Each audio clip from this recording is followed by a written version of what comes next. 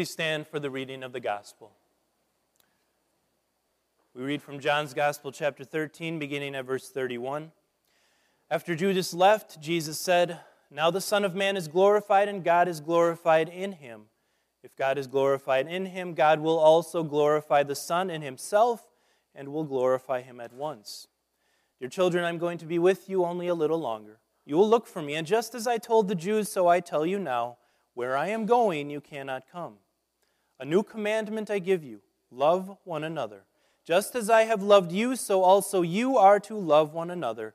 By this everyone will know that you are my disciples, if you have love for one another." This is the gospel of our Lord, we pray. Let the words of my mouth and the meditation of our hearts be pleasing in your sight, O Lord, our rock and our Redeemer. Amen. Please be seated. Your fellow redeemed friends in Christ Jesus, who loved us first. You consider yourself to be a loving person. How would you define it? If you had to write a little blurb about how loving you are on Facebook, what would you write in there? What does love look like, sound like, act like? I'm going to make a statement now that will seem cruel and unnecessarily offensive, and intentionally so. You are not loving, no matter what you think. You don't even know what love is. Neither do I. Neither does anyone in the world. A statement like that demands proof, right? Well, here's a little proof. In the prayer of the day, we prayed, we begged God, make us love what you command. Why would we have to pray that if we were such love experts? We only pray for things we don't have or we are incapable of doing ourselves. When I asked you if you consider yourself to be loving, I'm pretty confident in guessing that your thoughts immediately went to your feelings, and specifically your feelings for your family and your friends. I know that's because that's where my mind went too. When I think, well, how am I loving? I think family and friends and feelings. But that's not the kind of love that Jesus is talking about here. That's actually a different Greek word. That's phileo. That's kind of affection, the natural affection we have for people we like.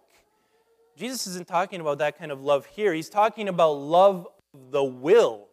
Love that will overcome even not liking someone to do what they need, to do what is best for them. The third proof I would offer that we don't know what love is, this world doesn't know what love is that some of the most wicked and most depraved things that are done these days are done in the name of love. The murder of the unborn. Those protesters that have been out the past couple weeks, they seem like a really loving bunch, don't they?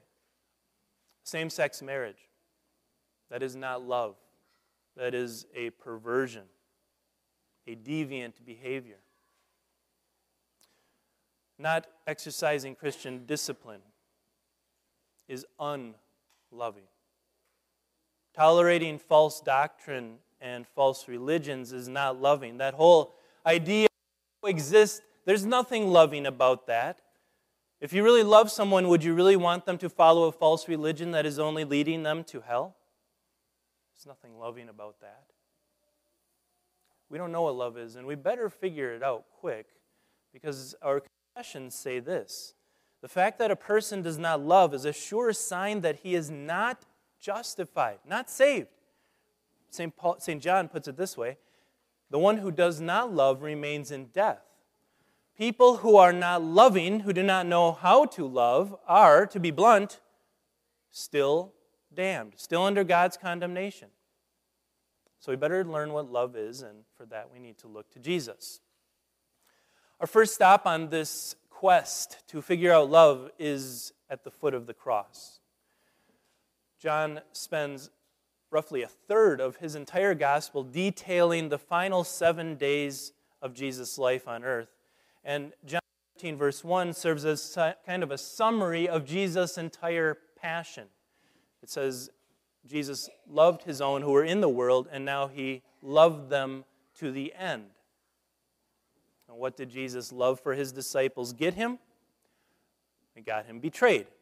Judas left because Jesus had forced him to decide between light and darkness. Judas chose darkness, and Jesus said, "What you are about to do, go and do more quickly."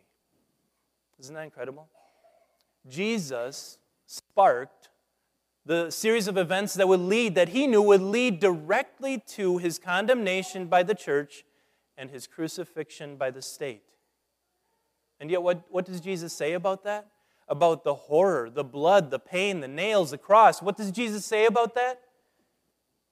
That now the Son of Man is glorified, and God is glorified in him. If God is glorified in him, God will also glorify the Son in himself and will glorify him at once. How does that work? How does the Son of God hanging, bleeding from a cross end up being to his glory and to his Father's glory? You have to understand that God has kind of a weird idea of what glory is. God's greatest glory is loving the unlovable, redeeming the irredeemable, saving the unsavable. You kind of understand why the world struggles to understand that kind of love, right? In our world, love must be earned. Those who are saved deserve saving. Those who are redeemed deserve to be redeemed. Those who are loved, well, they better deserve to be loved. But God and Jesus flipped that on its head. And not only did Jesus lay down his life for us, he laid down his life for us while we were still his enemies. Paul says God shows his love for us in this, that while we were still sinners, Christ died for us. That is God's greatest glory. At the cross, that's where we see his glory. What greater gift could he give us than his Son? What greater thing could he do to reveal his glory than to save undeserving sinners like us? That's why if you really want to understand what love is, you have to start at the cross. See at that cross on Calvary. See God lifting the burden of sin and guilt and all your loveless words and thoughts and actions off of your shoulders and laying them on his Son. Listen to Jesus here saying, "I'm not going begrudgingly. I want to do this for you. I want to give up my body and shed my blood so that you might be forgiven." More than that, look at the cross and see that not only are your loveless thoughts, words, and actions taken away there, paid for completely, but also loveless words and actions of others.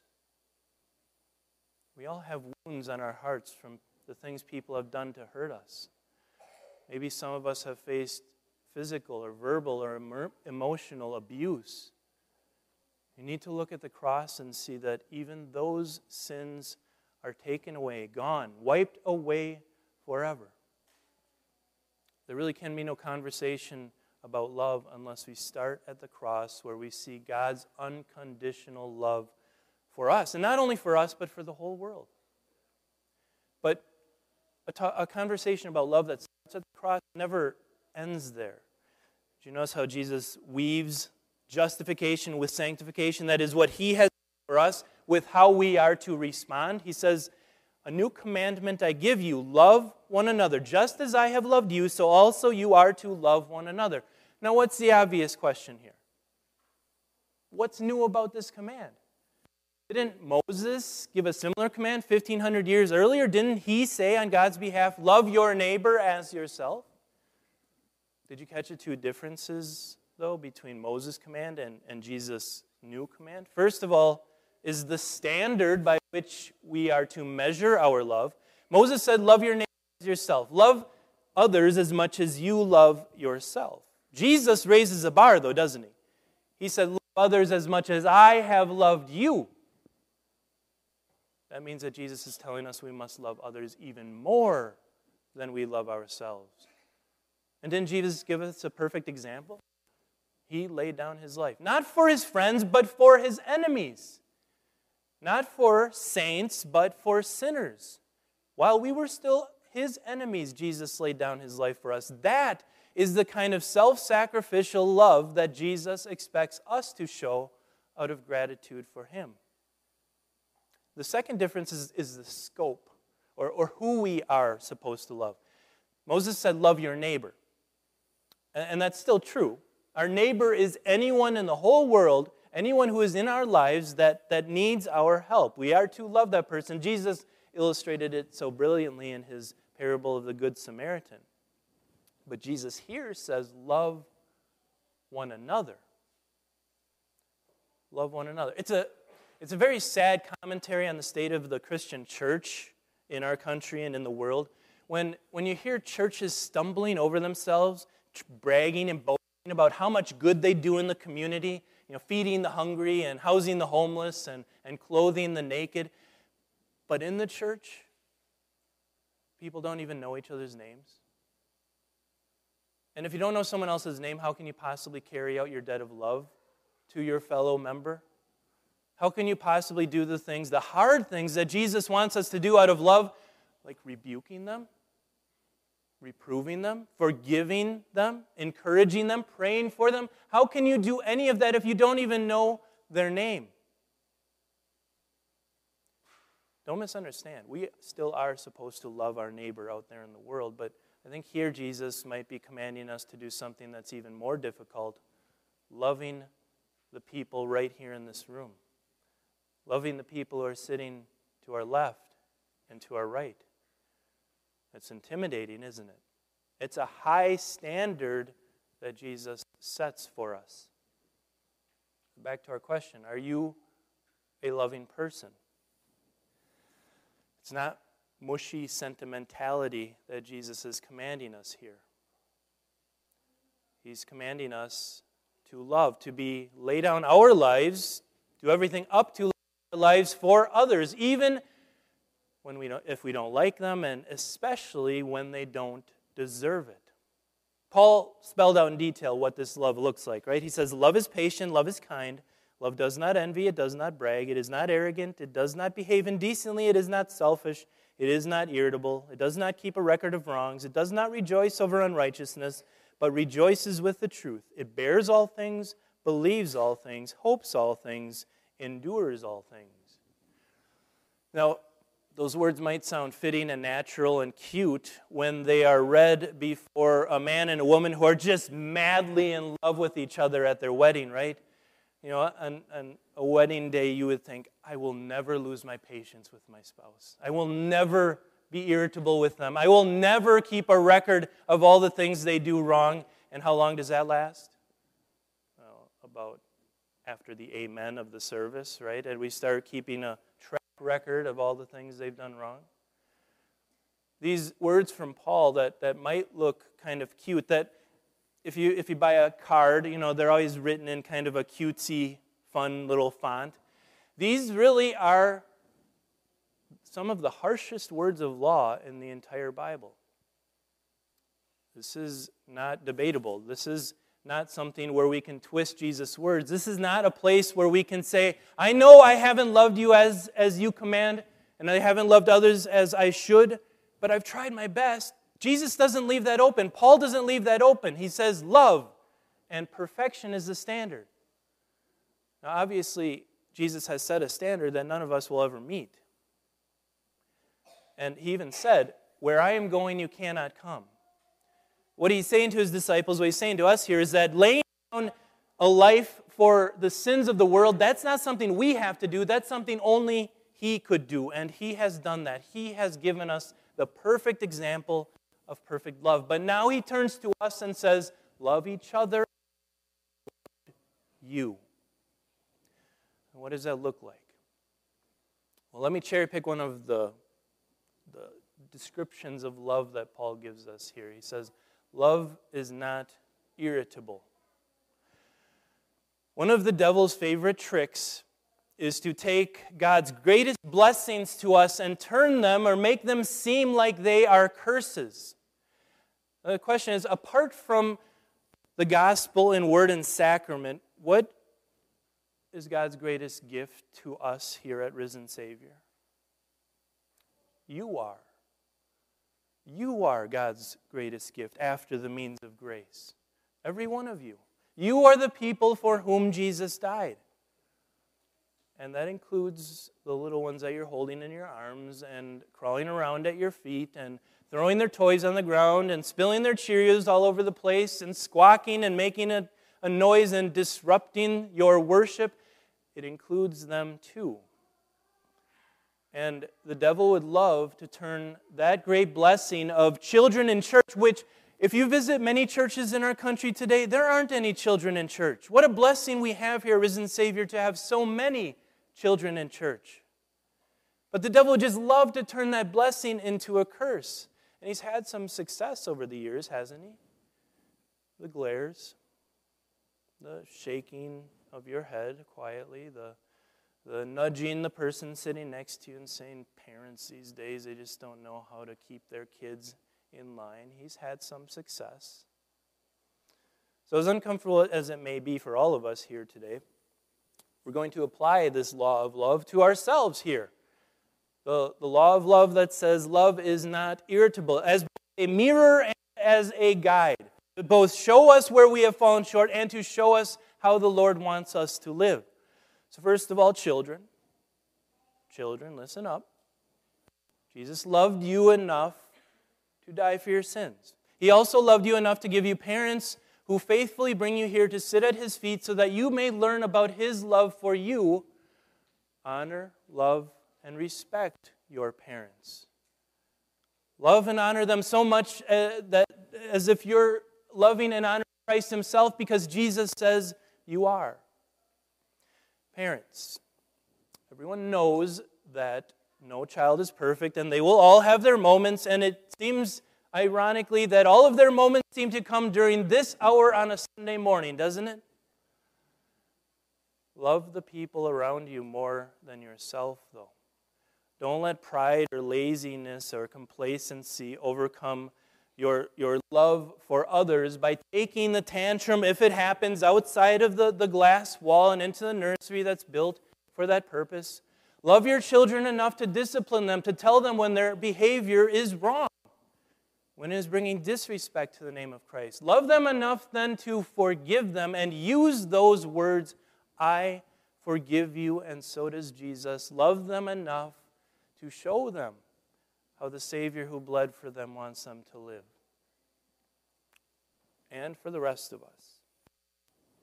Imagine if Jesus was sitting here in worship with us, sitting next to His Father. Can you imagine Him? And he doesn't just look at your outward actions. He can read the very thoughts of your heart. And imagine Him sitting there. Do you think He's glaring at you? Do you think He's shaking His head? Do you think He's going to elbow His Father and say, can you believe sinners these days? Of course not.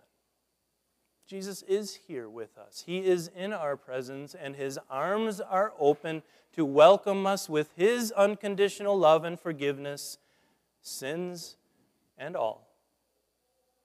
Then who are we to judge others? Who are we to shake our heads and glare and mutter and grumble, parents and children these days? Maybe a better thing to ask ourselves would be, how can I help parents these days? Because the blunt truth is that if a toddler, a screaming toddler who drops his toys or his cereal or is making noise, if that can set you off, if that can make you lose your temper, the problem is not with that child or the child's parents. The problem is with you. Boy, that's harsh, right? These cute, kind words of Paul don't sound so cute and kind when they're being spoken by the one who still has the holes in his hands and his feet, who suffered and died and is looking right at you, right into your heart, and is telling you, look to your left and to your right. Have you loved these people as I have loved you? It kind of makes you want to curl up in a ball and hide, doesn't it? Because each of us know that we have not loved others as we should, especially the people here, especially our own brothers and sisters in Christ. So I'll ask again, are we loving people?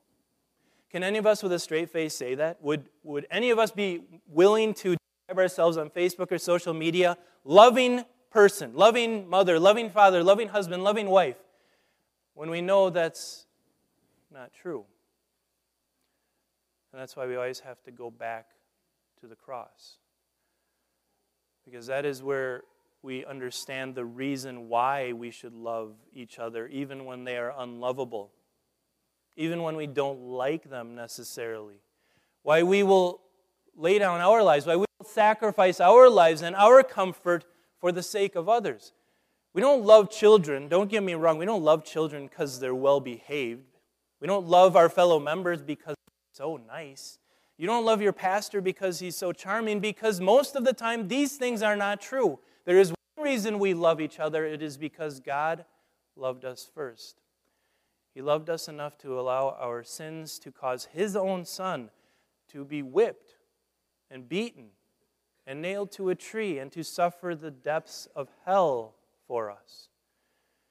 He loved Him enough, He loved us enough to make His Son pay for our sins of lovelessness, and then in return give us the perfect life of love that Jesus lived.